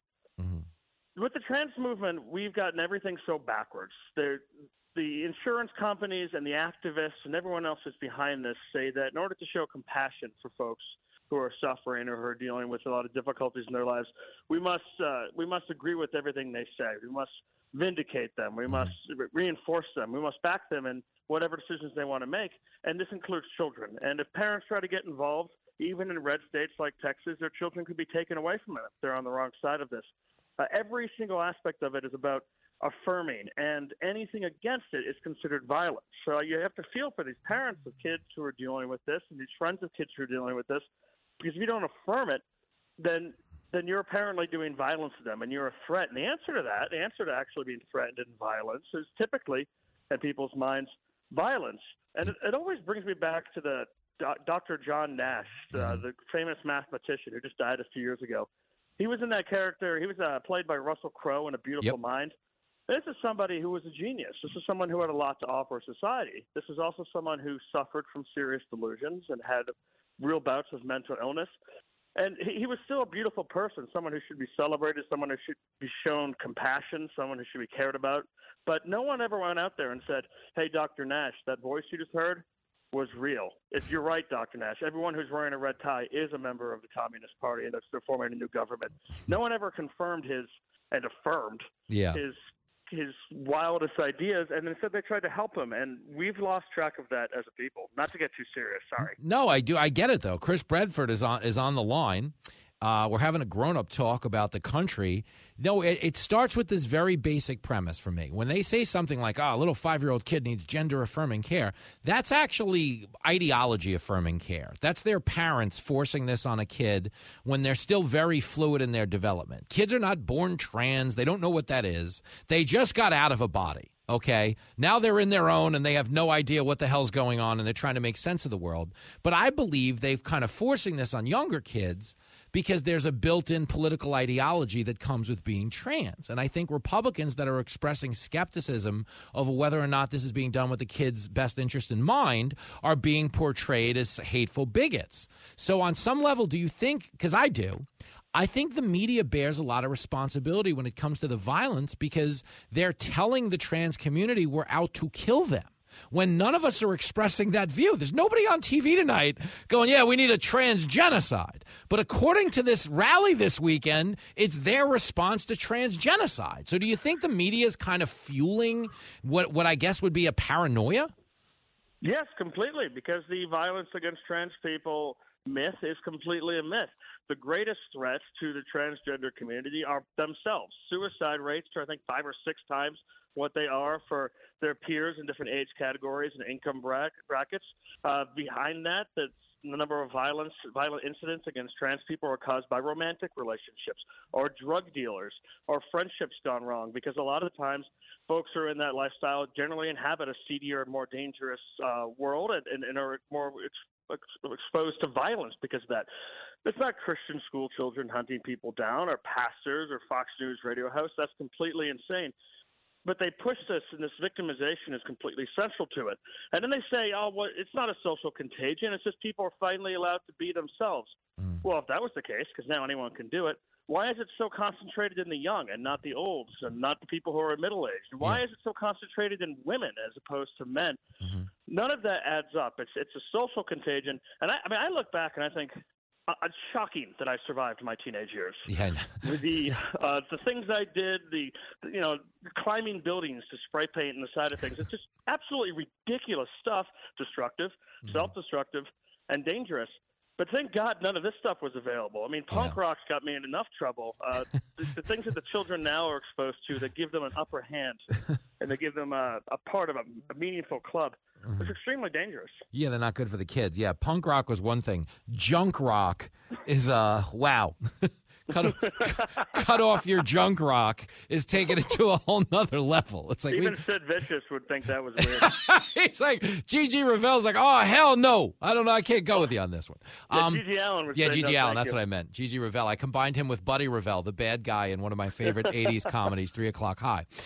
Chris Bedford. This is another thing about this that no one really speaks to. Okay, we were kind of having this discussion earlier on the show. Is if you are in fact transitioning, you are in a very volatile place emotionally because you're being pumped full of hormones that don't naturally occur in your body.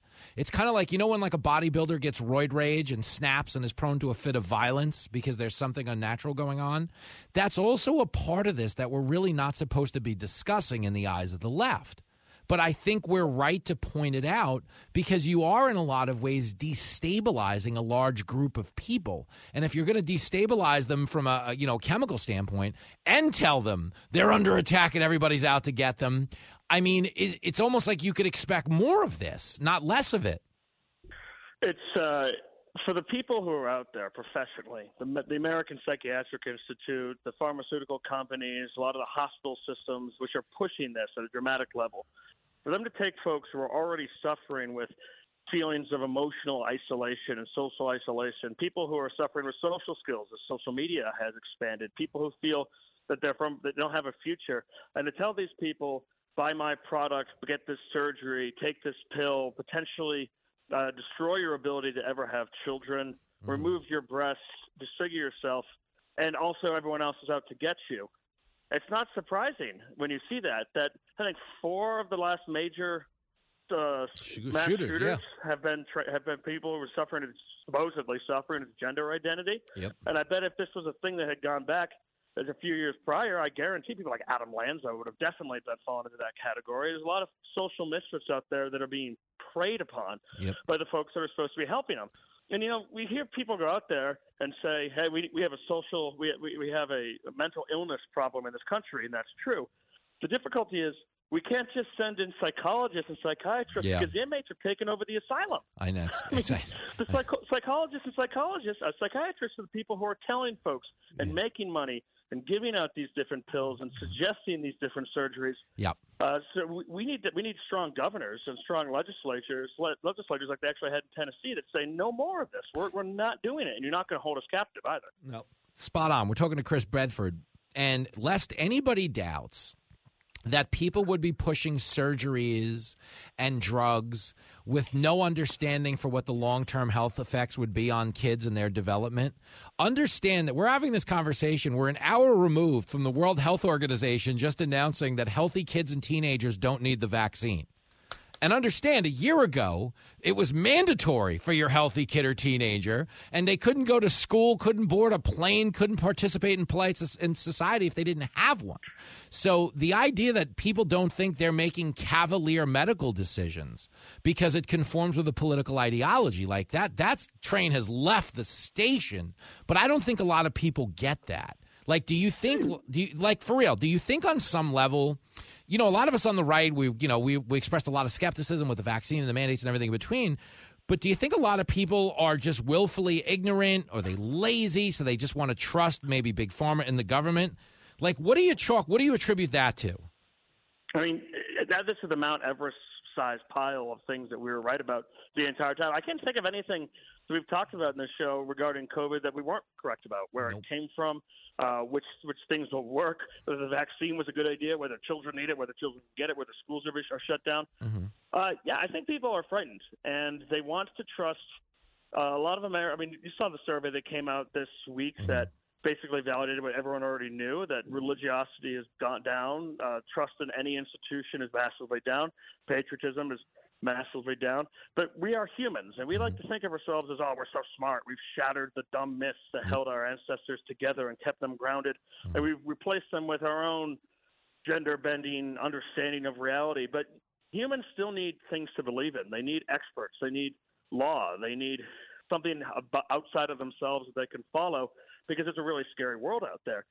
And the expert class, the educated class, this cult of science, which has been a problem in Western civilization for half a millennia, has really taken the place of right and wrong and good and evil. And, you know, I walk past people in my neighborhood who still have the signs outside, "In this house we believe in science." I just want to knock on the door and be like, that one still? Like, the other one's fine. But that seems silly, doesn't it? I get the coexist sign, even though you don't want to coexist with anyone who disagrees with you. I get the hate has no home here, even though you called for me to be killed because I didn't vote the way you did. But science! My brewery has a big sign that's like, "Pregnant nursing women are welcome here." It's a brewery. Observant Muslim women are welcome here. It's a brewery. I don't think they're going to be going there. But really what those signs usually mean is, like, I'm not welcome there. Yep. Just keep my mouth shut and it's like, it's good beer. It's fun. It's so funny. That's so funny. Because you know what?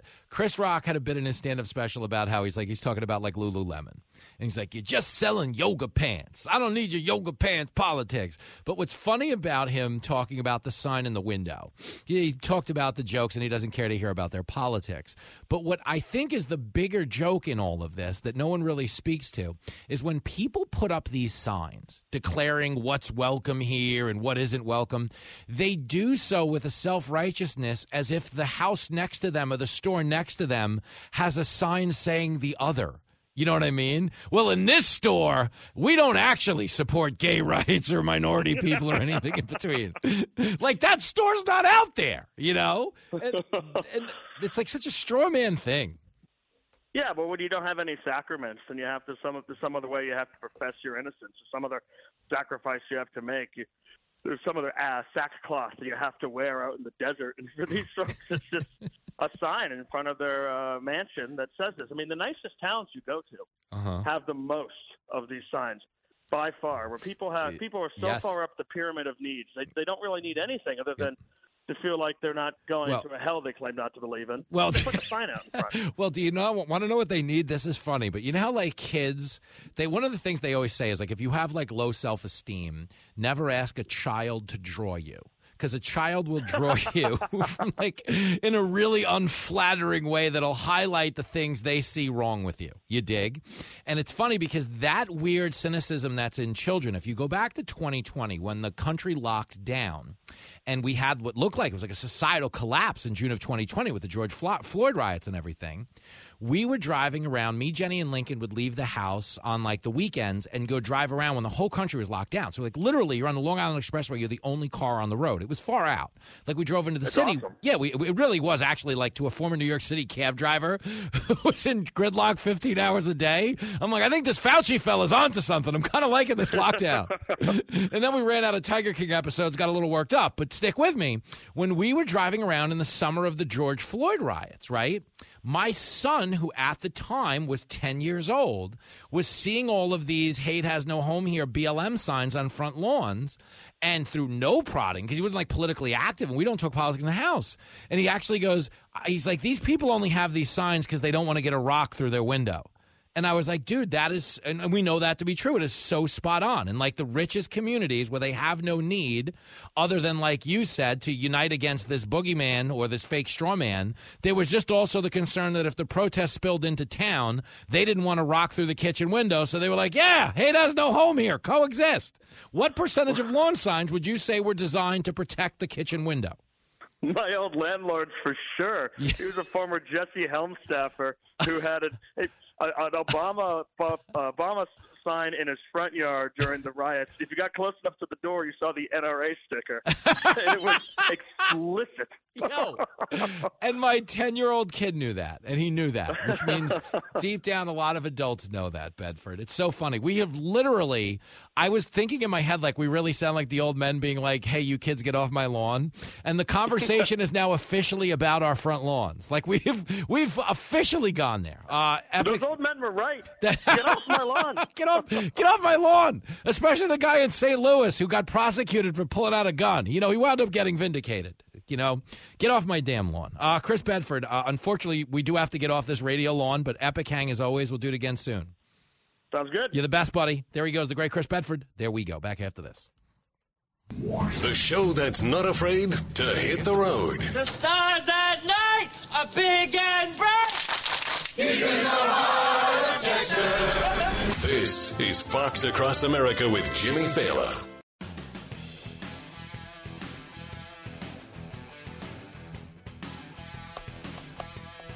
It is Fox Across America with Jimmy Fallon. We are in the bottom of the ninth inning, girl. But the party is not over. We take the talent over to TV after this. I will be on the Sean Hannity Show tonight at 9 o'clock in front of a live studio audience. Here's a programming update. I told some of you, that I was returning to the host chair on Gutfeld, and of course your natural reaction. I can confirm that I will be guest hosting Gutfeld Monday night, April the 10th.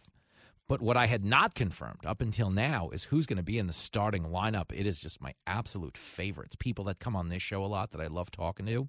I have Brian Brenberg batting leadoff on the panel. Yeah, right? Big one.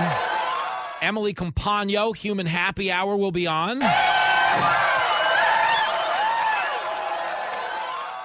Bill Hemmer, co-host of America's Newsroom. Oh, come on, Hemmer. I'm kidding. They love Hemmer on this show. Are you kidding me? Hemmer will be there.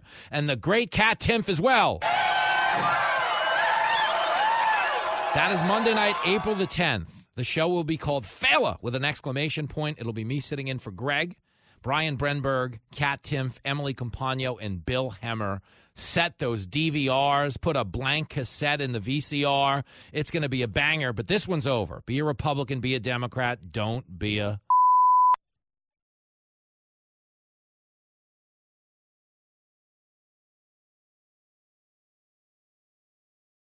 Jason in the House, the Jason Chaffetz Podcast. Dive deeper than the headlines and the party lines as I take on American life, politics, and entertainment. Subscribe now on foxnewspodcast.com or wherever you download podcasts. Listen to the show ad-free on Fox News Podcast Plus, on Apple Podcast, Amazon Music with your Prime membership, or subscribe wherever you get your podcasts.